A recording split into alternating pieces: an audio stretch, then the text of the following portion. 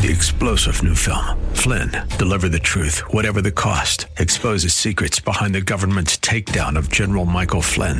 Flynn knew what the intel world had been up to. He ordered the first audit of the use of contractors. This set off alarm bells. He told the truth. He was the most dangerous person for Donald Trump to hire. They had to get rid of Flynn. Flynn, deliver the truth, whatever the cost. Available now. Watch it today. Go to salemnow.com. salemnow.com. Welcome to the Georgene Rice Show podcast. This program was originally broadcast live on 93.9 KPDQ. We hope you enjoy the show. Well, good afternoon and welcome to the Monday edition of the Georgene Rice Show. James Blend is producing, Clark Hilton engineering, but we are socially distant, so each of us doing our jobs from home. It's amazing to me to consider that it's even possible for us to do that, but that's the new normal for much of us. In fact, later in the program, we're going to talk about what kind of changes might we anticipate in the long term as a consequence of this pandemic. We'll look back at some of the previous events, major events that have had impact on nations and the entire world. So I'm looking forward to sharing a little bit of that with you. Also, we're going to share a conversation with Dr. Russell Moore, The Storm-Tossed Family, How the Cross Reshapes the Home. Might be useful information given the fact that we are all together in ways that this generation has yet to see. So looking forward to that conversation. That's in the second hour of the Georgene Rice Show. First, to look at some of the day's headlines. Well, lawmakers unveiled a back-to-work plan for reopening the economy with emphasis on mass testing. This is a bipartisan group of 50 House lawmakers. They've crafted a plan to reopen the U.S. economy safely and help businesses recover from crippling mandatory shutdowns in the wake of coronavirus, the outbreak. The exclusive first look was acquired by Fox News at the Problem Solvers Caucus Plan, which outlines specific public health, economic recovery, and long-term stimulus plans the group wants Congress and the president to embrace as the nation tries to emerge from this weeks-long quarantine and growing mass layoffs and mass unrest. We'll get into that later as well. Well, apparently drones that are currently being used around the U.S. to enforce coronavirus lockdowns were donated by a company with ties to the Chinese government, raising concerns that the nation many blame for allowing the virus to become a pandemic has snuck in a powerful espionage tool into rival U.S. skies. Meanwhile, Australia is the latest to call for an independent international investigation into China's management of the coronavirus outbreak and the origin of the pandemic, joining the U.S. in scrutinizing China's role. In Pennsylvania, lawmakers and residents who say Governor Tom Wolf's stay-at-home order to prevent the spread of the virus is too strict are staging a drive-in protest in Harrisburg today, following similar acts by states like Michigan, North Carolina, and others. It's spreading across the country. And could you have been infected with the novel coronavirus but not have known it, having reported no symptoms? Well, new reports suggest that many people have experienced the virus in this way, meaning COVID-19 may be less deadly than initially believed, but also complicating efforts to reopen the nation. And in a new class action lawsuit, Delta Airlines is accused of making it difficult, if not impossible, for customers to receive any refund as flights continue to get canceled amid the ongoing coronavirus outbreak. The Secret Service and the Treasury Department are warning individuals about counterfeit stimulus checks, and they're trying to help consumers protect themselves as the administration plans to mail millions of coronavirus relief checks to Americans, which began, I believe, mid-last week. And the coronavirus pandemic has decimated lives and livelihoods across the planet, and the staggering cost of the outbreak has depleted coffers of some charities meant to help those in need. Keep that in mind when you're trying to think about how to be generous and help. A pair of sisters have died from two separate global pandemics over a century apart, according to a new report. Now think about that for a moment. And the Chinese Communist Party and the Hong Kong government have used the pandemic as a golden opportunity to crack down on pro-democracy dissidents, according to one recently arrested political leader. Dr. Claire Guest, CEO and co-founder of the British charity Medical Detection Dogs, reportedly said she believes dogs could sniff out as many as 750 coronavirus patients per hour, significantly aiding in the testing capabilities throughout the world. Now, the problem with that is, if a dog were to approach me for the purposes of sniffing out whether or not I have the coronavirus, I would either have a stroke or a heart attack in that process, and whether or not I had the virus, my life would end either way. Well, multiple states are seeing protesters demand easing restrictions. They protested in San Diego, in Phoenix, and Washington, among others. Michigan Governor Gretchen Whitmer responded to protests by threatening more restrictions. In one Colorado county, only county residents could travel on the roads. And while polling indicates that most back restrictions, another story notes that the polls notes of the polls, none actually measure opinions regarding whether state governments should reopen their economies starting in May. So far, there has been no recent study revealing whether or not most Americans believe that moving forward, opening the economy is desirable. Meanwhile, another study finds hydroxychloroquine showing promise, and over a third of physicians already prescribe or believe they should prescribe hydroxychloroquine or another drug for COVID-19 infections. Again, it doesn't cure the disease. It does minimize and shorten the symptoms. Well, Bill de Blasio is encouraging citizens to report their neighbors who violate social distancing, tweeting, "How do you report places that aren't enforcing social distancing? It's simple. Just snap a photo and text it to 311-692, which led Christina Summers to call de Blasio the worst person in America. Wow, the worst person in all of America? Might be a slight overstatement. People are a little hysterical in places. New York has formed a coronavirus anti-discrimination response team, by the way. Well, lawmakers are close to a deal on Paycheck Protection Program. Democrats have stalled the funding with demands. Meanwhile, the squad want Congress to pass a bill canceling rent and mortgage payments during the pandemic. Wow, rent and mortgage payments. Samaritan's Purse is among a number of groups whose funding has been stripped by the World Health Organization. From a story in the New York Post, an administration official told the Post that efforts were underway to redirect every single pot of money from the WHO to other organizations. Large international relief organizations already are in many cases doing similar work, they said. Well, this won't sit well with the media, already upset that Samaritan's Purse is allowed to have a presence in New York during the crisis. The fact that they're there is so offensive to the New York Times. And illegal drugs take a hit during the shutdown. Virtually every illicit drug has been impacted, with supply chain disruptions at both the wholesale and retail level. Traffickers are stockpiling narcotics and cash along the borders, and the U.S. Drug Enforcement Administration even reports a decrease in money laundering and online drug sales on the so-called dark web. But I don't believe these people qualify for small business relief. Well, let's at least hope not.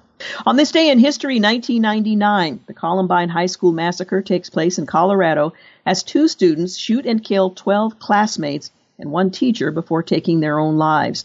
1971, the U.S. Supreme Court unanimously upholds the use of busing to achieve racial desegregation in schools. Also in 1971, on this very day, National Public Radio makes its on-air debut with live coverage of a U.S. Senate hearing on the Vietnam War. 1972, on this day, Apollo 16's lunar module carrying astronauts John W. Young and Charles M. Duke Jr. lands on the moon. 2010, an explosion on the Deepwater Horizon oil platform leased by BP kills 11 workers and causes a blowout that begins spewing an estimated 200 million gallons of crude into the Gulf of Mexico. The well would be finally capped nearly 3 months later. By the way, the price of crude is so low right now, they practically have to pay you to take it. On this day in history, 2018, U.S. health officials tell consumers to throw away any store-bought romaine lettuce and warn restaurants not to serve it amid an E. coli outbreak that sickened more than 50 people in several states. Finally, also on this day in history, 2018, the Democratic Party files a lawsuit accusing the Donald Trump presidential campaign, Russia, WikiLeaks, and Trump's son-in-law of conspiring to undercut Democrats in the 2016 election by stealing tens of thousands of emails and documents back in 2018. Well, the Vice President Pence says states have enough COVID-19 tests to start phase 1 of the White House recovery plan. The administration set out on Friday to alleviate fears about the availability of mass testing for the coronavirus, with the Vice President telling reporters that states have enough tests to implement at least the criteria of phase 1 of the White House plan to reopen the economy if they choose to do so. A slide in the White House briefing room touted that the U.S. had completed more than 3,780,000 tests as of Thursday of last week. Many governors have expressed caution about lifting stay-at-home orders, saying They need more help from the federal government to make tests available. Meanwhile, protesters in several states have demanded the reopening of schools, businesses, and commerce. But the president said governors have to take responsibility and lamented false reporting on testing, saying everything is perfect. Well, that might not have been the best word to choose in this circumstance, but I'm quoting the president. You're listening to The Georgene Rice Show. We'll take a brief pause, but we'll be back in just a few moments. So stay with us. You're listening to The Georgene Rice Show podcast. It's aired on 93.9 KPDQ. Welcome back. You're listening to The Georgene Rice Show on a beautiful Monday afternoon. Well, I mentioned earlier there may be a bipartisan breakthrough. Politicians have unveiled a back-to-work plan for reopening the economy with an emphasis on mass testing. Well, after spending weeks diving into coronavirus issues over video conferencing, this bipartisan group of 50 House members has crafted a plan for what's needed to reopen the economy safely and to help businesses recover from the crippling mandatory shutdowns. Well, the plan that outlines specific public health, it also includes economic recovery and long-term stimulus plans. The group wants Congress and the president to embrace as the nation tries to emerge from the weeks-long quarantines. The bottom line is people, I think, are eager for a checklist. They want to understand what we think, and it takes what we think it's going to take to get everything moving again. That's a quote from Representative Josh Gottheimer. He's a Democrat from New Jersey, and he's the co-chair of the Problem Solvers Caucus.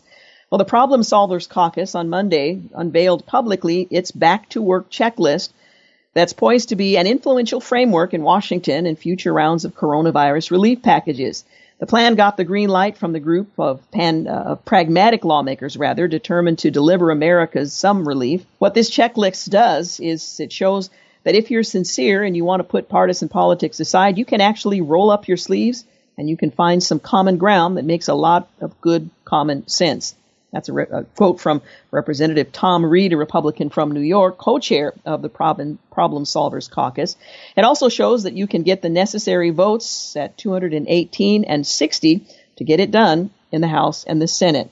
Well, the White House already released its plans for a 3-phased gradual opening led by states, but it was panned by some governors and Speaker Nancy Pelosi, it is a political year, as being too vague and not stressing mass rapid testing and contact tracing. But at the top of the list for bipartisan lawmakers' checklist is the importance of rapid mass COVID-19 testing at a scale that could be upwards of 5 times greater than what's currently happening.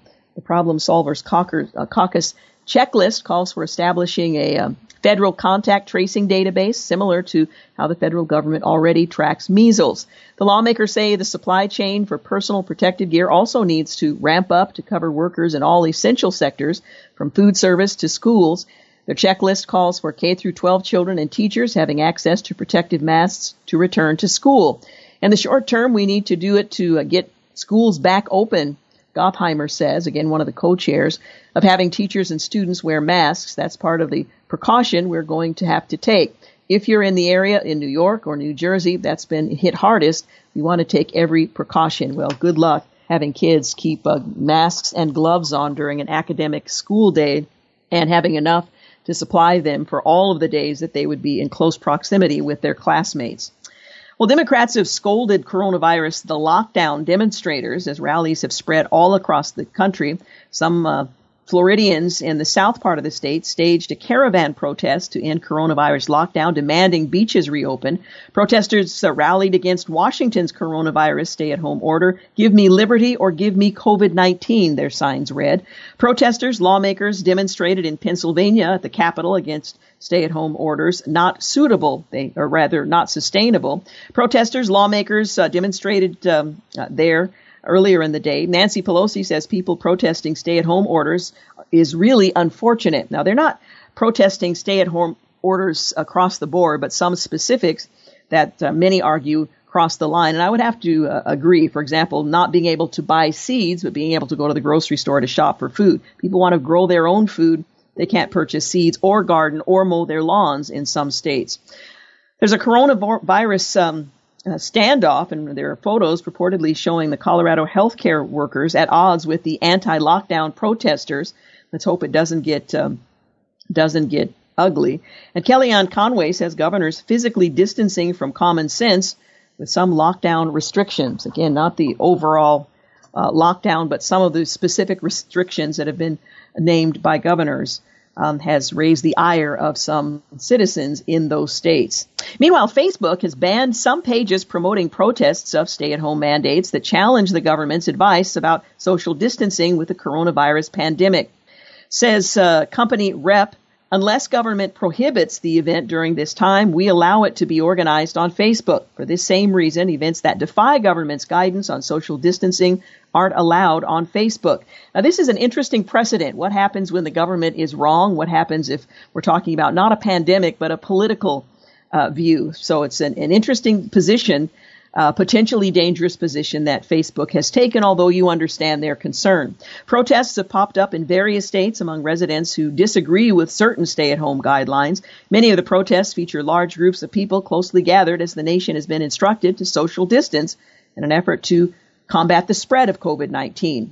California, Colorado, Tennessee, Illinois, Florida, Montana, Wisconsin, Washington State, Texas, New Hampshire, Maryland, Nevada, Idaho, Minnesota, Kentucky, Utah, Oregon, North Carolina, Ohio, New York, Virginia, Michigan, and Oklahoma have all seen some type of protest of stay-at-home mandates and policies.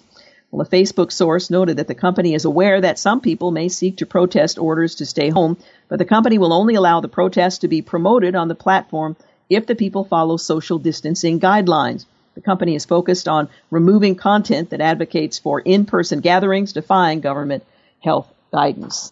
And Washington State's Department of Health has recalled 12,000 coronavirus tests that were distributed throughout the state over concerns of possible contamination after finding the fluid in several tests were an unusual color. Health officials issued the recall on Saturday after UW Medicine, a Seattle health system that procured the test kits, raised an alarm about the potential quality control issues, the department said on Sunday in a statement. Though the quality control issues has only been observed in a small number of tubes of viral transport media, we adhere to the highest standard of COVID-19 testing in Washington State. That's a quote from the Secretary of Health, John Weissman. We are working with our partners to have them discard the product and will work to replace them as quickly as we can. The viral transport media, or VTM fluid, is what preserves the test specimens during transport. Some vials of the VTM were an unusual color and prompted UW Medicine to notify state officials, the department said. The thousands of test kits were already sent to local health jurisdictions, tribal nations, state agency partners across the state when the irregularity was noticed. Again, some 12,000 coronavirus tests over possible contamination. Well, Oregon is in its fourth week of lockdown. Boy, it seems so much longer than its fourth week. Residents can't enter state parks and mountains and in valleys now blooming with springtime flowers or go to the state's trademark wineries or breweries. With many businesses closed, as elsewhere around the United States, job losses are staggering. Still, Oregon is one of only 5 states expected to have the fewest COVID-19 deaths per capita as the peak reaches each state, according to researchers at the University of Washington who developed a closely watched model. Even so, Oregon leaders want the peak to be well past before reopening the economy. We need, says Governor Kate Brown, to see fewer and fewer cases of COVID-19.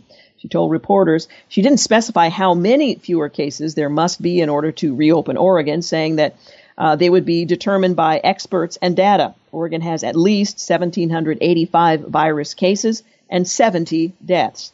That's according to a Johns Hopkins University tally on Saturday morning.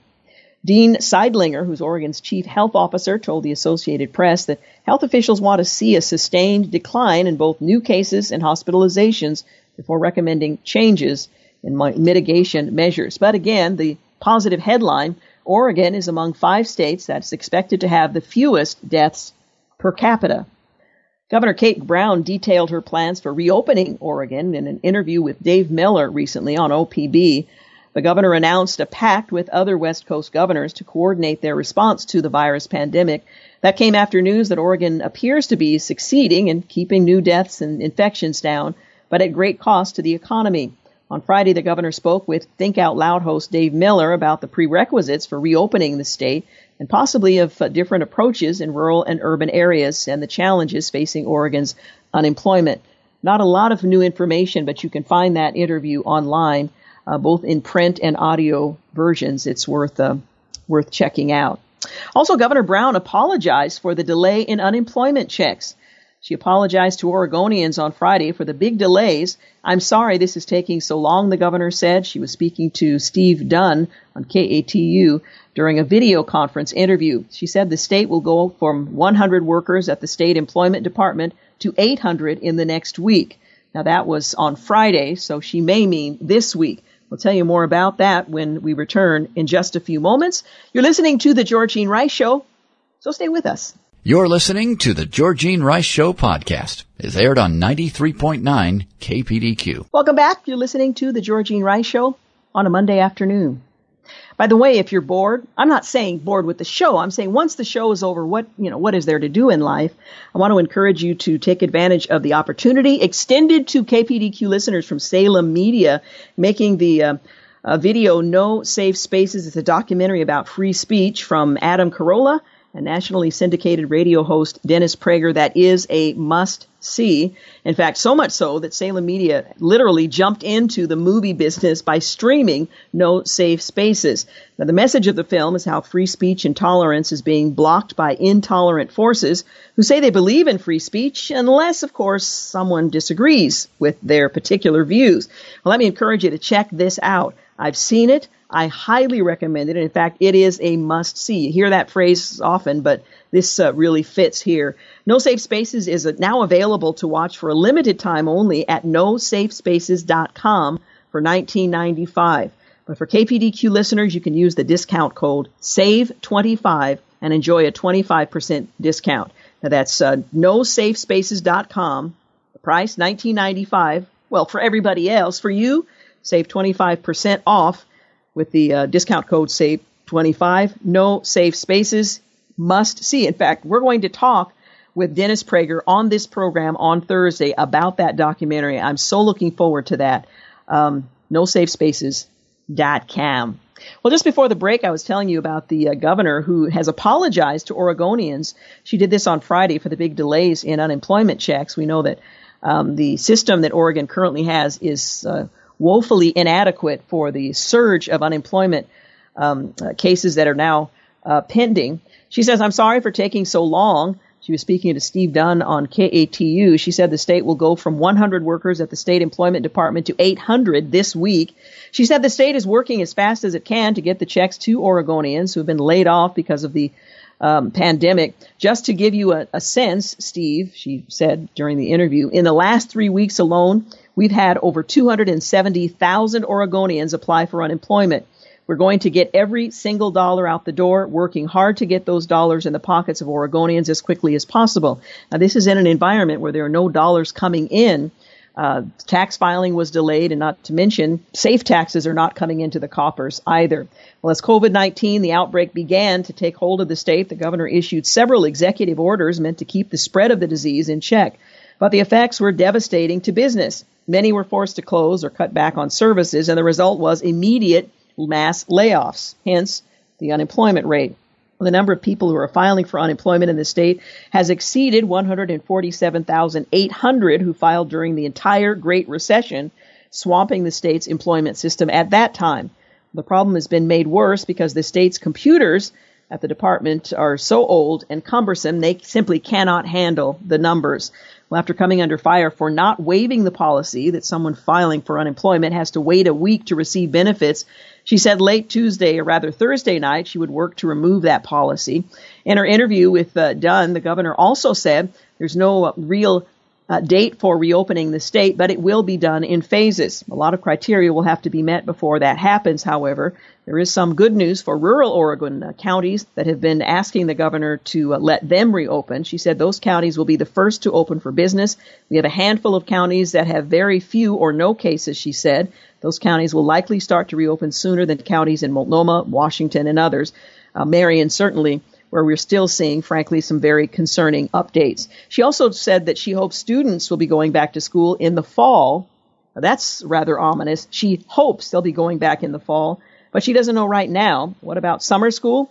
I'm not going to predict any summer school for Oregon students, she said, but I anticipate we'll be figuring out some creative and innovative ways to deliver education to our students. Thus saith Governor Brown. Well, an additional $600 per week in unemployment benefits has started going out as part of the coronavirus relief bill that was passed in March. Of course, you have to get unemployment benefits before you enjoy that addition, but the new payments combined with state unemployment benefits already are causing concern that some workers could be in a position to actually make more money by leaving their jobs. So, paid to quit, there's a backlash building against unemployment benefits on steroids. For an economy already fractured by social distancing policies that are meant to curb the spread of this whole thing, the perverse incentive threatens to do further damage. Critics are arguing, according to workers, business owners, and economists who are now speaking out, it's a huge issue. A large slice of the U.S. workforce will make more money by not working than by working.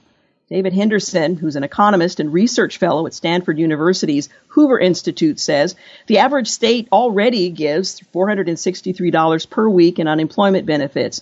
When combined with the new $600 per week, that works out to something like $1,063 per week, the equivalent of more than $26 an hour or $55,000 a year. I don't know about you, James, but I'm thinking maybe we need to file for unemployment. Well, that angers some essential workers on the front lines on the crisis. I can't tell you, as a worker who barely makes over minimum wage at $12 an hour, the whole thing is complete. Well, we won't go on from there, but Otis Mitchell says he's upset. He works in West Virginia transporting hospital patients to get medical tests. He added that he has unemployed friends who already are getting the extra $600 and that he prefers to work, but sadly, he'd make more money staying home. I work in a hospital of all places, and we're being compensated anything. We're not being compensated anything extra. He said he also knows people at his workplace who are just wanting to get laid off completely because they'd get more money being at home. Well, unemployment benefits traditionally require a worker to be laid off to collect benefits, and so many people are not yet aware that the relief bill allows a person to quit or still collect, quit and still collect unemployment as long as they self-certify that they had to quit because of the coronavirus situation. The relief bill says that staying home to be the primary caretaker of children who are out of school counts as one automatically valid reason. So there's a lot of turmoil across the country with various elements of this pandemic. Later in the program, we're going to talk about the fallout of similar events historically and what we might anticipate. We don't know. We can only anticipate what could happen, but it's rather interesting to consider in the broader historic context. Well, the coronavirus pandemic has decimated the lives and livelihoods all across the planet, and the staggering cost of that outbreak, it's depleted coffers meant to help those in need. The shortfall of funds means that charities working to help the most vulnerable, veterans, survivors of abuse, the disabled, the homeless, will no longer be receiving the money necessary to support their life-saving work. And some of their new clients are the very people who had been donors. Well, this global assault on the pathogen, officially called COVID-19, has taken a pretty drastic human and economic toll, battering nonprofit groups, large and small, that provide vital services, crucial research, aid to causes not backed by the public or private sectors. Jean Shafroff, who's the author of the book titled Successful Philanthropy, How to Make a Life by What You Give, she says that charities that were struggling to stay alive might have to close their doors unless they can get donors to up their gifts during this time. She serves on the board of 7 charities, including the Southampton Association Hospital, NYC Mission, and is the ambassador of the Southampton Animal Shelter. When people are not earning money, they're less apt to give money away. When funding decreases or dries up, programs have to be canceled, salaries might have to be reduced, and staff might have to be cut. She estimates that billions once dedicated to U.S. charities, and Americans are notoriously generous, have already been lost to the novel contagion. I mention it because if you're in a position to support the organizations that we support here at the station, or organizations that are near to your heart, if you're giving tithes and offerings to your church, now is a time not to back away if you are in a position to continue to give, but perhaps to give a little bit more given our current circumstances. Well, what is it like to suffer from the coronavirus weirdest symptom? We'll talk about that when we return. And also, they're telling us that coronavirus not only destroys lungs, but doctors are finding it's damaging the kidneys, hearts, and elsewhere. We'll tell you more about that and how the pandemics of the past have impacted and transformed the world far more than we might have anticipated. We'll get into all of that when we return. You're listening to The Georgene Rice Show, and I want to remind you that coming up in the 5 o'clock hour, we'll talk with Dr. Russell Moore. He is the author of The Storm-Tossed Family, How the Cross Reshapes the Home. Again, that's coming up in the second hour of today's program. You're listening to The Georgene Rice Show. Back in a moment. You're listening to The Georgene Rice Show podcast. It's aired on 93.9 KPDQ. Welcome back. You're listening to The Georgene Rice Show. What is it like to have COVID-19? That's a question many of us have wondered. Well, we're learning about different peculiar symptoms that accompany this whole thing. One is that people are seeing some peculiar bruises on their feet, and can't verify it's a direct connection, but for some people with the virus, that is a symptom that they're seeing. Another is to lose one's sense of taste and smell. Grace Lawler is a person who had COVID-19. She brushed her teeth. She realized she couldn't taste the toothpaste. Then she took a shower and realized she couldn't smell her shampoo. And it struck her as rather odd, but nothing to be too worried about. She felt fine otherwise. Her roommate laughed about it, but again, not a whole lot was made of it. They didn't believe that this was a symptom of anything, just, some days you got it and some days you don't. Well, in a consultation with Dr. Google, perhaps you consulted him yourself, she learned that a sudden loss of taste and smell can be a sign of the coronavirus. She went to a doctor, but was told she couldn't be tested because at the time the clinic was only testing essential workers. Her doctor told her to assume she was positive for COVID-19, so she went home to quarantine. A few days later, one of her roommates was stricken with the same symptoms, although it wasn't quite as funny as it was the first time around. They settled in for a joyless 10 days of putting food in their mouths and then swallowing it. Eating would be the wrong word for it, they say, because eating is a pleasure. This was mechanical. She bothered with it less and less. Now, maybe that's a symptom that, well, never mind. There was no point, she said, even if I had a craving for something, and I had the item right in front of me, there was no satisfaction because you couldn't taste it. Well, a similarly disorienting scenario was happening elsewhere in Boston, where another woman had come from New York to her mother's house to work remotely for her job overseeing e-commerce for a shoe company. She felt a little under the weather on the 24th of March, tired, some mild cold symptoms, but was otherwise fine until she made herself a shake and realized she couldn't feel the sensation of the cold, but couldn't actually taste the ingredients either. Knowing it might be a sign of COVID-19, she went to a drive-through testing center, but was turned away because, well, she had no other symptoms. Friends encouraged her to try some other strong flavors like sriracha, and later at the virtual happy hour, the dares escalated. Well, bottom line is she wasn't able to taste anything, including some of the disgusting beverages that she was encouraged to try just for the sake of determining whether or not she had COVID-19. Anyway, the sense of smell and taste apparently is one of the symptoms, as well as some peculiar markings that can only be described as bruise-like reddish spots on your feet, apparently is another symptoms. Well, the new virus kills by inflaming or clogging the tiny air sacs in the lungs, and it chokes off the body's oxygen supply until it shuts down the organs essential for life. That's a description of what COVID-19 does. This is a result of exposure to coronavirus, the novel coronavirus. Clinicians around the world are seeing evidence that suggests the virus also may be causing heart inflammation, acute kidney disease and neurological malfunction, blood clots, intestinal damage, and liver problems. Now, that development has complicated treatment for the most severe cases of COVID-19, the illness that's caused by the virus, and makes the course of recovery less certain. Well, the prevalence of these effects is too great to attribute them solely to the storm of things that are going on in the body, a powerful immune system response that attacks the body, causing severe damage, doctors and researchers are saying. They say that almost half of the people hospitalized because of COVID-19 have blood or protein in their urine, indicating early damage to their kidneys. Now that's very concerning. You may be someone without underlying condition. But if you were to contract the disease, these are concerns that one would look for. Even more alarming, the medical professionals are adding, is early data that shows 14 to 30% of intensive care patients in New York and Wuhan, China, birthplace of the pandemic, have lost kidney function and require dialysis, or its in-hospital cousin, continuous renal replacement therapy. Now, New York's intensive care units are treating so much kidney failure, he said. They need more personnel who can perform dialysis and have issued an urgent call for volunteers from other parts of the country. They're also running dangerously short of sterile fluids, including rather used to deliver that therapy. That's a huge number of people who have this problem. That's new. It's very possible that the virus attaches to the kidney cells and attacks them. So we're learning all kinds of things that are being added to the list of things that happened to you during the contracting COVID-19.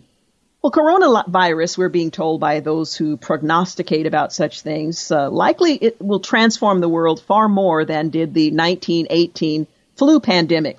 Now, one imagines it's the 21st century. We just shifted all of our activity and attention homeward, and once it's over, we'll just shift our time and attention back out to our workplaces and other places where we're active. But looking back historically, it gives us some interesting things to consider as we try to navigate through this latest pandemic.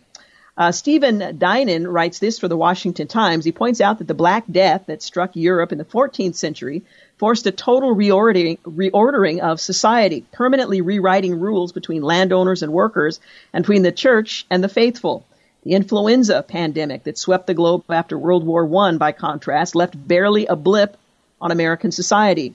Well, all eyes are now on, of course, COVID-19, which could be as consequential as the Black Death or as fleeting as the 1918 flu or somewhere in between.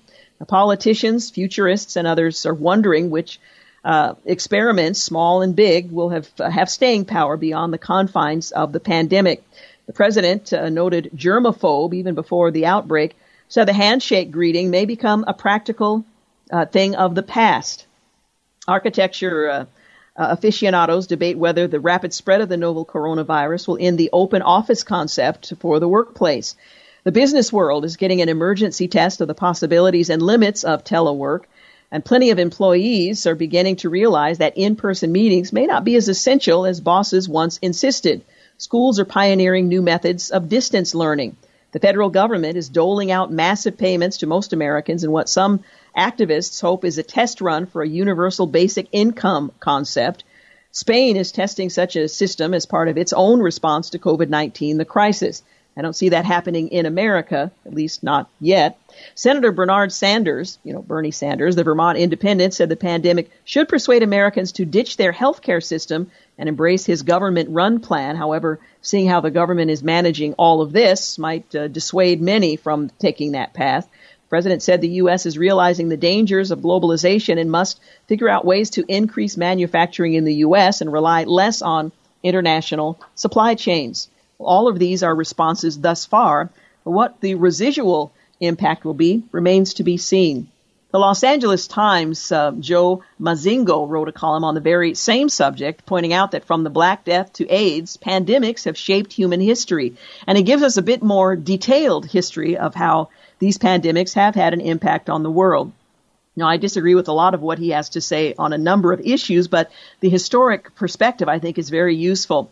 He points out that Hernan Cortez fled the Aztec capital in 1520 under blistering military assault, losing the bulk of his troops on his escape to the coast.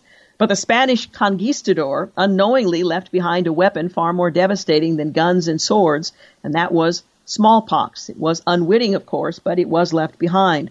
When he returned to retake the city, it was reeling amid a pandemic that would level the Aztec population, destroy its power structures, lead to an empire's brutal defeat, initiating a centuries-long annihilation of native societies, from Tierra del Fuego to the Bering Strait. From the plague of Justinian and the Black Death to polio and AIDS, pandemics have violently reshaped civilization since humans first settled into towns thousands of years ago. And while the outbreaks wrought their death tolls and grief, they also prompted massive transformation in medicine, technology, government, education, religion, arts, social hierarchy, sanitation. Before the cholera epidemics of the 19th century, cities thought nothing of mingling their sewage and water supply, which is a rather disgusting thought. Now, he's not suggesting in his column that that's where we're headed, the kind of dramatic shifts that we've just described, but he does make some interesting observations that I do think are relevant. And when we come back from the break, I'll tell you more about them. I found it rather fascinating. You're listening to the Georgene Rice Show. Just want to remind you, in the 5 o'clock hour, we'll talk with Russell Moore. Dr. Moore is the author of The Storm-Tossed Family, How the Cross Reshapes the Home. So looking forward to sharing that conversation with you a bit later in today's program. By the way, you're listening to the Georgene Rice Show. You're listening to the Georgene Rice Show podcast. It's aired on 93.9 KPDQ. Welcome to the second hour of the Georgene Rice Show. Glad to have you with us. James Blend, sheltering in place, is engineering and producing today's program. Clark Hilton, also sheltering in place, is engineering and doing other technical stuff I have no idea of from his remote location. Glad to have you with us and hope you are doing well. We've been talking about how pandemics of the past have shaped and reshaped human history, and I'm quoting from a Los Angeles Times column written by Joe Mazingo. Now, I wouldn't recommend some of the conclusions he draws, but he does give us some historical perspective that I thought was very useful. He points out that no one knows exactly how the COVID-19 pandemic is going to ultimately change the world. There are unforeseen circumstances and consequences that will lead to even more unforeseen circumstances and consequences. But stress cracks are already showing. Nations are turning inward. Rulers are seeking more authoritarian power. The decline of American leadership is accelerating. Economies are facing recessions. People are living in fear and distrust, with many losing jobs and potentially facing poverty they've never experienced before. At the same time, scientists, technocrats, businesses are working feverishly to stem this pandemic and better prepare for the next one. There's little doubt new technology will rise from this epic crisis. So too might things less tangible. Americans, by and large, appear to be looking to science to save the day rather than politicians' spin and partisanship. The virus could revive faith in the inarguable forces of biochemistry deep in the fact-based universe. On another level, the abrupt disruption of routines that were so long considered by many unalterable, the long daily commute, the business meeting that requires a flight or two, the need to schedule children's every hour, the go, go, go mentality, opens the possibility of a behavioral reset for those who can afford it. Millions have stumbled on the ancient simplicity of an afternoon walk, and many wonder if there might be a way to reduce some of the noise in their lives, keep the freeways a bit more open and the air a bit clearer. People tend to need a big shock to change their behavior. Marlon Bornet, who's a professor and chair of the Department of Urban Planning and Spatial Analysis at USC, says, in particular, he sees opportunities to fight a slower-moving, potentially far more destructive global disaster. Now we see our day-to-day habits can change more quickly than thought, he said. People have had the opportunity to telecommute. The reality is they didn't have to go to every conference, and we're getting a glimpse of what Los Angeles could look like if we could get ahead of our transportation problems. And although many people, from hotel maids to emergency room physicians, cannot do their jobs online, those who can should consider it. If we have everybody telecommute a day a week, well, who knows what difference that might make. Well, pandemics are famously idiosyncratic in the havoc they cause and the human adaptations that emerge in their wake. An adage among those who study those global infections: if you've seen one pandemic, you've seen one pandemic. Together, pandemics and epidemics have led to massive advances in public health that allowed cities and civilizations to grow and prosper. Germ theory, urban sanitation, vaccination, penicillin, better hygiene, isolation wards, and the scientific method which brought rationality to modern medicine. Nations and societies rose and fell on the backs of pandemics. The Black Death, or bubonic plague, that erupted in the 1300s, killing half the population of Europe, dealt the final blows to the feudal order of serfdom, with waves of deadly outbreaks to follow for centuries, shaking faith in the Roman Catholic Church, and some historians suggest making possible the Renaissance and the Reformation. But the disruption caused by smaller epidemics, even more footnotes in history, have also had colossal consequences. Consider how the United States obtained the vast midsection of the country that allowed it to expand westward to California and become the most prosperous nation on earth. In 1802, Napoleon sent the world's greatest army to the Caribbean to put down a slave rebellion and restore French rule in what had been France's most profitable colony, Saint Dominique. But An epidemic of yellow fever devastated his troops, killing an estimated 50,000 and forcing his army to leave in defeat. Without the wealthy island colony to fund his grand plans on the American continent, Napoleon retrenched to Europe to face off with England. St. Dominique became Haiti, the first free black republic in the world, and President Thomas Jefferson bought 828,000 square miles of French territory on the cheap, stretching from New Orleans to the Rocky Mountains to Canada. So on the great cascade of human events, Kansas City and Denver, and by extension Los Angeles and Seattle and the Silicon Valley, owe a bit of themselves to that long-lost ancestry, a pestilence in the Antilles, yet a much bigger biological disaster, the influenza pandemic in 1918, which killed anywhere from 20 to 50 million people globally at the end of World War I, left mere ripples in terms of broader societal change. Some historians dubbed it the forgotten pandemic, and even referred to it as the great generation of American writers who lived through it, Hemingway, Faulkner, Fitzgerald, ignored or barely mentioned it in their works. Nothing else, no infection, no war, no famine, has ever killed so many in such a short period, and yet it has never inspired awe, not in 1918 and not since, wrote Alfred W. Crosby in An American Forgotten Pandemic. How this new virus will bend the human torrent is impossible to know. We're still crashing down the first rapid. With modern medicine and the current data on the virus, no one is predicting the next Spanish flu or Black Death, but it is interesting to contemplate what kinds of changes we might enjoy or experience as a consequence of these events. Well, in other news, the U.S. Supreme Court ruled today that state juries must be unanimous to convict defendants in criminal trials, and that overturns the Louisiana second-degree murder conviction of Evangelisto Ramos that resulted in a life sentence when a jury found him guilty with a 10-2 vote. Well, the court noted that 48 states, and more importantly, federal courts, already require unanimous jury verdicts in criminal cases, with only Louisiana and Oregon holding out by accepting 10-2 decisions. Well, the Sixth Amendment right to a jury trial is incorporated against the states under the 14th Amendment. That's a quote from Justice Neil Gorsuch, who wrote the majority opinion. He went on to say, thus, if the jury trial right requires a unanimous verdict in federal court, it requires no less in state court. Now, this, of course, will have implications for Louisiana and Oregon. The court also recalled that Louisiana and Oregon's acceptance of non-unanimous decisions originated with desires to minimize the effect of minority voices on juries. A committee chairman said that the purpose of the 1898 Constitutional Convention, where non-unanimous decisions were first endorsed, was to establish the supremacy of the white race. The court said Oregon's adoption of non-unanimous verdicts can be similarly traced to the rise of the Ku Klux Klan and efforts to dilute the influence of racial ethnicity and religious minorities in Oregon juries, end quote. Just a glimpse back to Oregon's notorious racist history. Well, the court's ruling overturned its 1972 decision in Appadocia versus Oregon. Monday's 6-3 decision featured conservative and liberal justices joining on both sides, with Justice Gorsuch's opinion being joined by Justice Ruth Bader Ginsburg, Stephen Breyer, Sonia Sotomayor, and Justices Brett Kavanaugh and Clarence Thomas writing concurring opinions. Justice Samuel Alito's dissent was joined by Chief Justice John Roberts and Elena Kagan, Justice Kagan.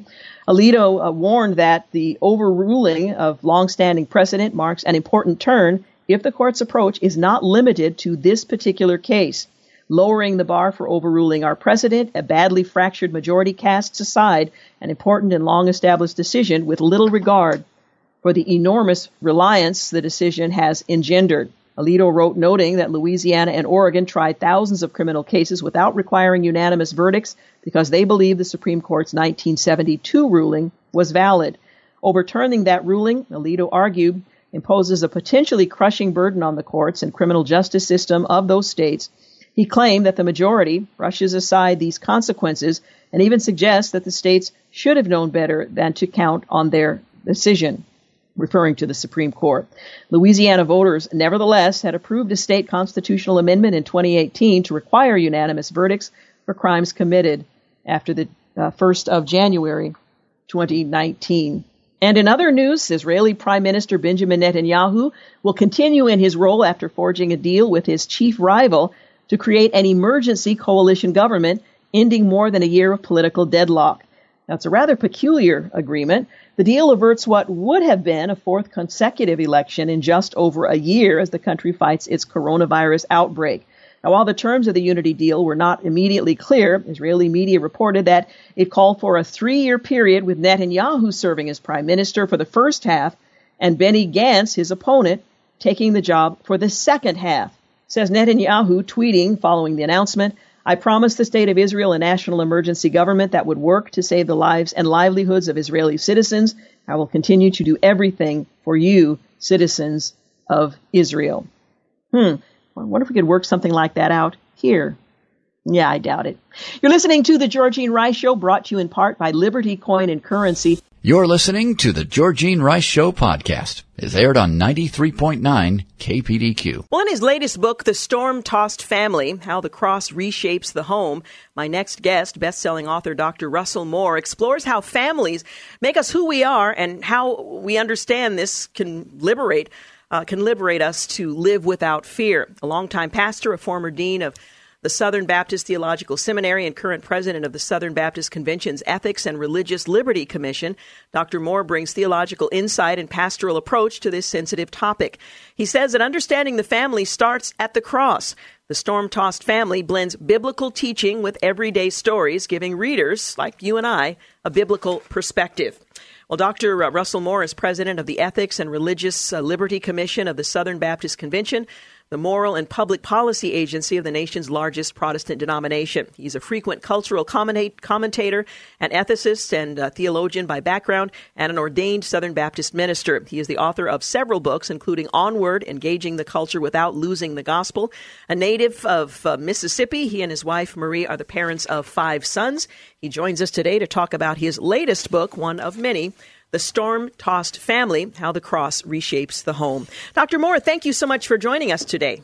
Well, great to be with you, Georgene. Thanks for having me. We are still seeing the results of Hurricanes Florence and Michael, so the notion of a storm and the devastation that can be left in its wake is very vivid in our mind and in our thinking. The title of your book, The Storm-Tossed Family, also produces vivid images of the fact that a family can wreak havoc, but that the cross can reshape that kind of damage. Explain the title of the book, The Storm-Tossed Family. Well, one of the things I've noticed is that there are a lot of people who just assume if I love Jesus and if I do the right 4 or 5 steps, then my family life is going to be perfectly tranquil. And then they end up in a situation where they think, well, I don't know what to do about what's going on in my marriage or with my parents or with my children or my extended family, and they think that somehow that means that something is wrong with them. When in reality, though, I think that is to be expected. If you're either in a family crisis or you're in one and you just don't know it. Because part of what it means to be in family with one another is vulnerability, the possibility of being hurt. Now, your book is about the family, but family in light of the cross. Explain how one impacts the other. Well, if you think about most Christian churches have crosses all around, and sometimes we just become accustomed to that. But if you think about it for a minute, what is the cross? It's a picture of horror. The most absolutely horrific method of execution that one could imagine, and it's a revelation of beauty. It's where God is present with us, and I think the family points to that. In family, we have joy, we have blessing, and we also have a great deal of brokenness and possibility of hurt. And so when we find ourselves going through those difficult times of family, having that impulse just to withdraw or to somehow be angry with our lot in life isn't what God's calling us to do. And what inspired you to take up this topic of the family? Well, I found that so much of what I was having to deal with had to do with some aspect of family or other. Sometimes it would be a single young person who's saying, I've become a Christian, but my parents don't understand this, and I'm trying to figure out how to honor them, but at the same time to follow Christ. Or people who are in marriages where they're going through difficulty and they don't really want to talk to people about it because they don't want to be judged. Or a situation like I had with a woman she came up to me and she looked around to make sure no one was looking, and then she whispered, "Would you pray for us? Our daughter just called from her college and announced that she's an atheist now." And I said, "Well, yeah, I'll pray for you, but why are you whispering?" And she said, "Well, I don't want people overhearing it because then they might wonder what we did to turn her into an atheist." And I just thought that is so sad, especially given the fact that every family in the Bible, including God's, has prodigals. But instead, we're living in a kind of American culture where family is really about winning and displaying. Family is sort of an extension of ourselves. And unfortunately, that filters down into the church as well. So we should be surprised when we have a family and things go exceptionally well rather than the other way around. No, that's right. That's right. And we should not take it for granted. You write that we need practical wisdom on the family. The Bible gives it to us. We need to know how to honor our parents without being enmeshed with them. We need to know how to honor marriage without idolizing it. We need to know how to discipline the next generation in a way that is neither harsh nor negligent. But before all of that, we need to see the vulnerability of family within the prism of cross-bearing. And that's something of a challenge to us. Even if we're familiar with the scriptures, we may not necessarily make the connection. I think that's right. And part of the problem is sometimes there's a tendency to idealize the family and to idealize the family in such a way that we don't even have the freedom to love our families. I mean, there was a report I'm sure you saw a couple weeks ago that was kind of good news, bad news on divorce. The good news was the divorce rate was going down. The bad news was that's because the marriage rate is going down. And one of the things that I've noticed when I'm talking to people who are afraid to marry and pushing marriage back later and later is not that they usually have a low view of marriage. It's that they have this view of marriage that says, I don't want to go through what my parents went through with divorce or whatever.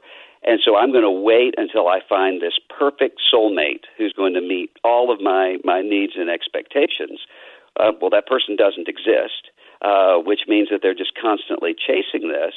But when we see the family in light of the cross, then we have the freedom to actually love the people around us, our real parents, not the ones we wish we had, or our real spouse, not the one we imagine in our minds, and our real children, not the ones we compare with other people's Christmas letters. Now, is this idealization of the family, is that a unique American phenomenon, or is that just a phenomenon of modern life? I don't think it's uniquely American, but I think there are some patterns in American life that have highlighted it. One of those things being social media. I mean, you've always had the tendency to sort of compare family situations one to the other and to kind of present a false image. But social media makes that happen immediately. And so there are many people, if you look at studies showing that the more people use Facebook, the more depressed they tend to be. A lot of that has to do with seeing what's going on in other people's lives in this sort of shiny, happy way and thinking, why don't I have that? And, of course, a great deal of that has to do with family life. Mm-hmm. Now, you make the point that bound up in a storm is both a blessing and a curse. And in both the blessing of rain and the peril of a storm, we lose all of our illusions about control. And family is like that, too. We have a life-giving source and blessing, but also the excruciating pain that sometimes is a part of family life. Why did you use the phrase storm-tossed family to describe these relationships that we are inexorably in for the entirety of our lives and that help to shape us and make us who and what we are? Well, just the other day, literally 3 days ago, I was on a flight, and I got up from my seat and walked back to the lavatory area when we hit turbulence. And I didn't have a seatbelt on, and the flight attendant's yelling, just hang on. And it was a terrifying experience, even for somebody who's flying all the time. And later, I thought about it. This is exactly what would be experienced by someone who, for instance, is traveling with Jesus across the Sea of Galilee. When a storm hits, you have this sense of, not only do I not know what's going to happen to me, but I don't have any control over it. And I think that's exactly what happens sooner or later with family. We start to realize I can plan out my life and map out my life, but one telephone call, one incident can change that completely. So people who think, well, I just want to avoid risk and I don't want to be involved in risk are really going to have a very difficult time being involved in family relationships, because that's what comes along with love. You write, our family backgrounds are meant to tell us something about who we are and, more importantly, what we are not. We aren't self-creating, self-sustaining gods. We are part of someone else's story, backward into the past and perhaps forward into the future. You and I are each the product of a near infinite series of decisions that other people made. If your great-great-grandfather had not immigrated from his homeland, you might not be able to read the language on this page. If my grandmother had not decided to disregard her parents' wishes and elope as a teenager with that older man, I would not exist, and it goes on from there. Helping us to understand the context of family and the things that we can glean from it, for good or for ill, that give us not only shape us as individuals, but give us a perspective on the world. Well, I think it reminds us that we're not our own gods, and we're not in charge of as much as we think we are. But the other lesson can be unfortunately learned too. Some people think, well, I'm just whatever my parents modeled, or I'm just whatever my family background was, which of course is not true at all. And you're not destined to live out whatever the mistakes happen to happen in your family. We're going to continue our conversation. Again, we're talking with Dr. Russell Moore. His latest book, The Storm-Tossed Family, How the Cross Reshapes the Home. We'll be back in just a moment. You're listening to the Georgene Rice Show podcast. It's aired on 93.9 KPDQ. Continuing my conversation with Dr. Russell Moore. His latest book is titled The Storm-Tossed Family, How the Cross Reshapes the Home. In looking at the family, the biological family, what can we glean about the family and the church, and are they interchangeable? Does one inform the other, or do both inform one another? I think they both inform one another. I think we're intended to understand something about the church from our biological families, about what it means to be brothers and sisters, and vice versa. And that's one of the things I think we've lost, especially in contemporary American life. We use that word brother and sister, but I think sometimes we think it's just a more spiritual way of saying friend, or the word that we use when we've forgotten somebody's name at church. Hey, brother, how are you doing? But that's not, the New Testament speaks of that language in a really radical sort of way. We really belong to each other, and we need each other within the life of the church. One of the points you make is that we are connected in such a way that what I do, the choices that I make, whether or not we're biologically connected, my choices and decisions have an impact on others. And that connection is more meaningful than perhaps we recognize. Also, when you use the term like brother or sister, if I didn't have a good relationship with my siblings growing up, these terms might be empty. They might be charged in ways that the recipient of the title might not understand. Yeah, I think so. I think that's one of the reasons why sometimes people wrongly want to abandon terms like brother or sister or even father for God. Some people will say, well, there are a lot of people who had terrible relationships with their fathers, and so let's find a different word for God. But that's the very thing that we need, and even maybe even especially those who have had terrible relationships with their human fathers, to find a loving father in God. And so I think that the church can be a place that can heal whatever sorts of associations we tend to bring into it. And what I've found is that people who know that, who know I have a difficult time grasping God as Father, or I have a difficult time relating to people as brothers and sisters, they're usually going to be fine, because they know sort of where those points of vulnerability are, as opposed to people who don't know that and just sort of find themselves unable to grapple with God, but they don't understand why. In your chapter on man and woman at the cross, you write about marriage and the relationship between men and women in that relationship that ultimately produces a family. There are challenges that have always been in place. There are challenges that are unique to the time that we live in. What does the Scripture have to say that would help inform us about that relationship in the family? Well, I think one of the things that we notice is that we live in a time where women often are valued simply in terms of their sexual attractiveness or availability to men, which is not the way that the Scripture speaks of this. And so we live in a time that sometimes assumes that it's very free and liberated when it comes to this point, but really is not. It's enslaved to that same old pattern. And so what the Scripture pictures is instead a situation where man and woman need each other, complete each other. They're not in competition with one another. They're not in rivalry with one another, but both are needed to carry out the mission that God has given us. You have a chapter titled Reclaiming Sexuality, and that could be interpreted in a number of ways. But what do the Scriptures want us to know about sexuality that we may misunderstand today that challenges our families? Well, I think we live in a time right now that, on the one hand, sees sexuality as the most important thing out there. And by that, they usually mean sexual activity is the most important thing in life. And at the same time, wants to see sexuality as being meaningless. It doesn't really matter. You can express it in any number of ways. The Bible takes a very different view. Sexuality is important, and that's why it's defined within the context of covenant marriage. And why? Because it points beyond itself. It points to the gospel of Jesus Christ.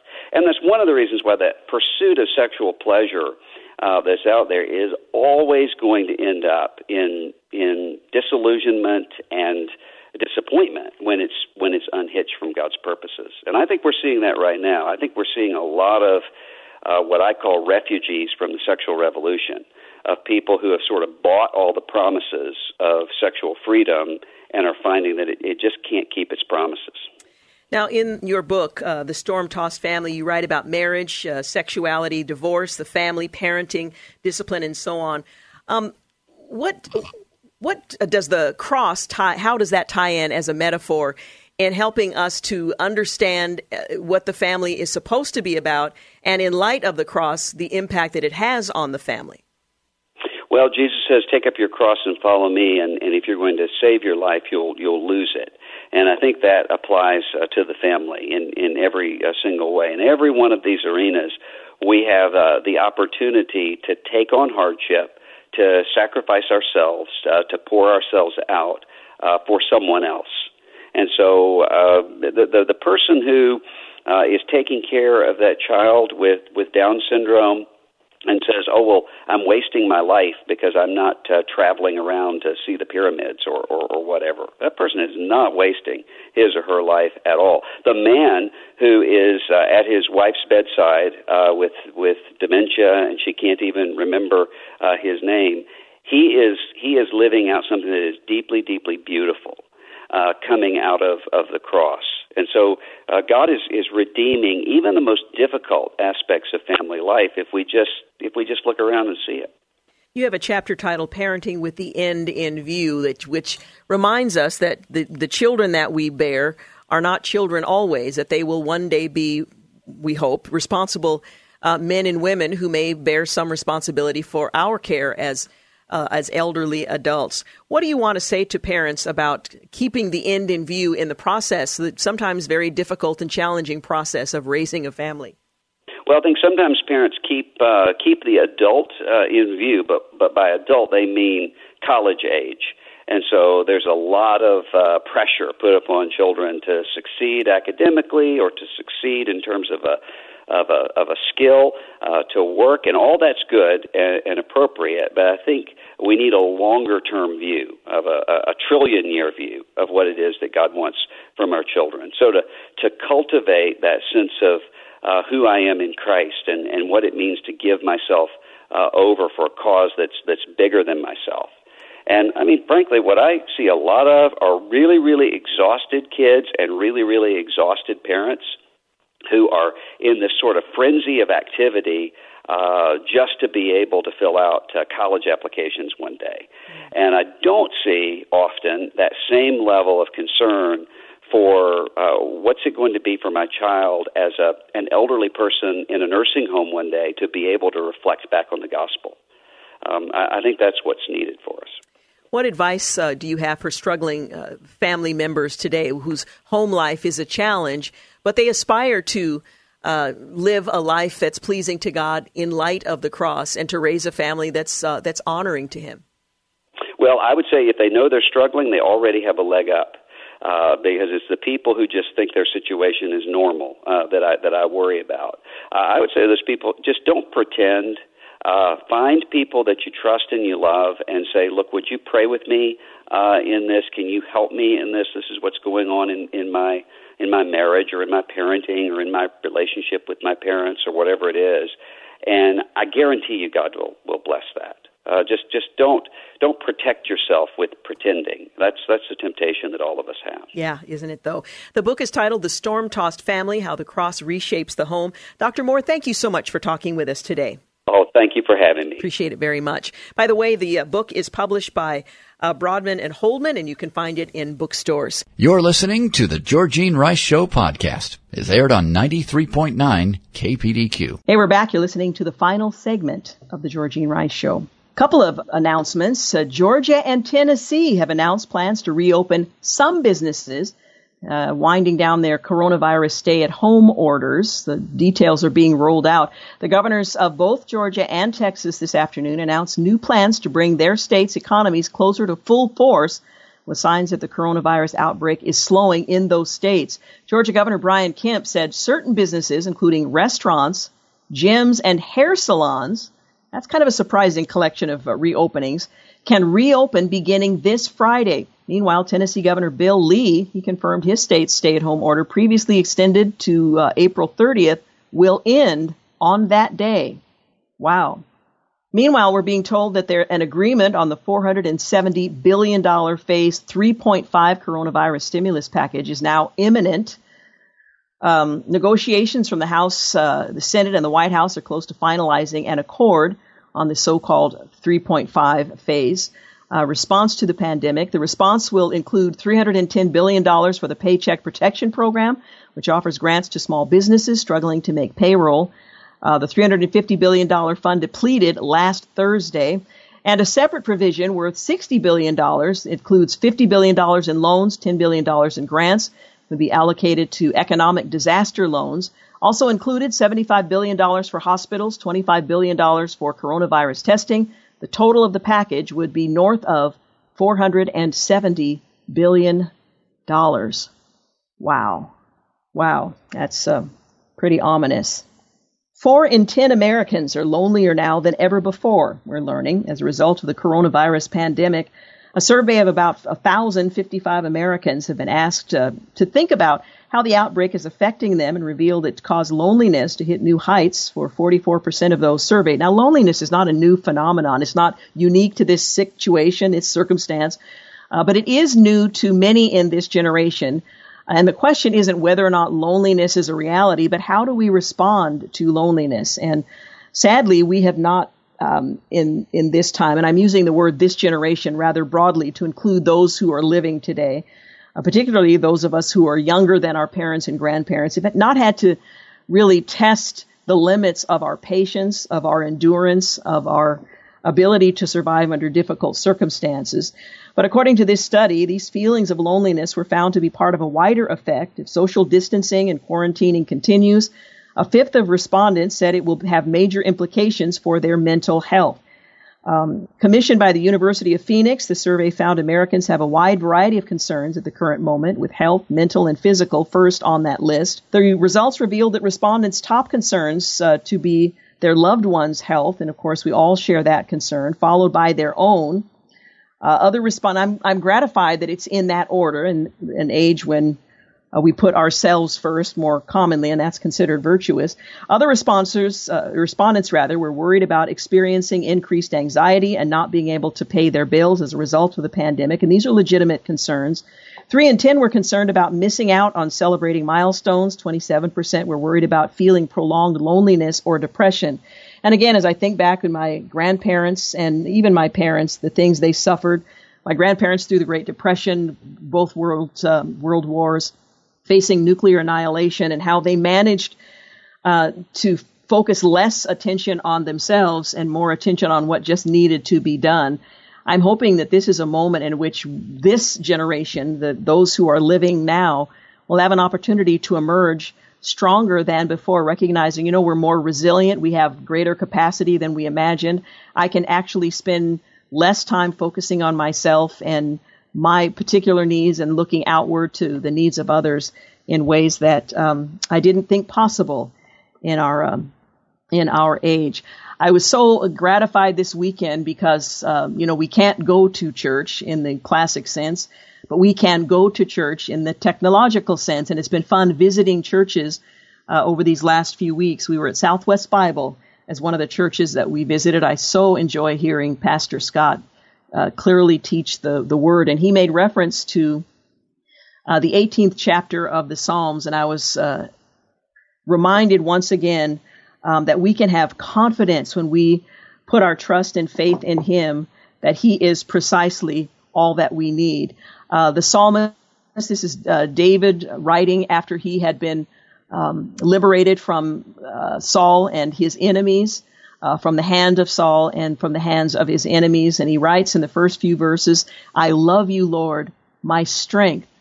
The Lord is my rock, my fortress and my deliverer. My God is my rock in whom I take refuge, my shield and the horn of my salvation, my stronghold. I call to the Lord who is worthy of praise, and I have been saved from my enemies. But just in those first two verses, I love the words that are used to describe who he is and what his word is to us. I love you, Lord, my strength. He is our strength. The Lord is our rock, our fortress, our deliverer. And he repeats, my God is my rock in whom I take refuge, my shield and the horn of my salvation, my stronghold.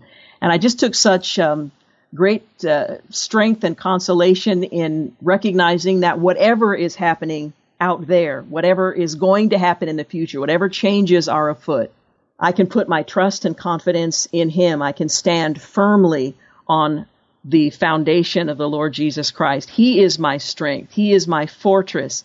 He is my deliverer. Whatever happens in Washington, whatever happens in the hands of those medical professionals who are feverishly working at some sort of solution, he is ultimately my fortress and my deliverer, in whom I will take refuge. He is my shield and the horn of my salvation. He is my stronghold.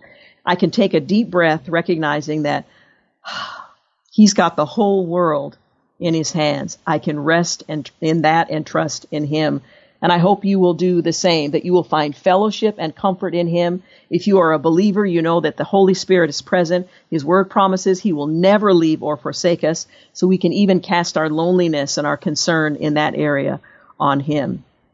Well, I so appreciate spending this time with you. I want to thank James Blinn for producing, and I want to mention that today happens to be Clark Hilton's birthday, and I want to wish you a very, very happy birthday, Clark. It's such a pleasure to work with you.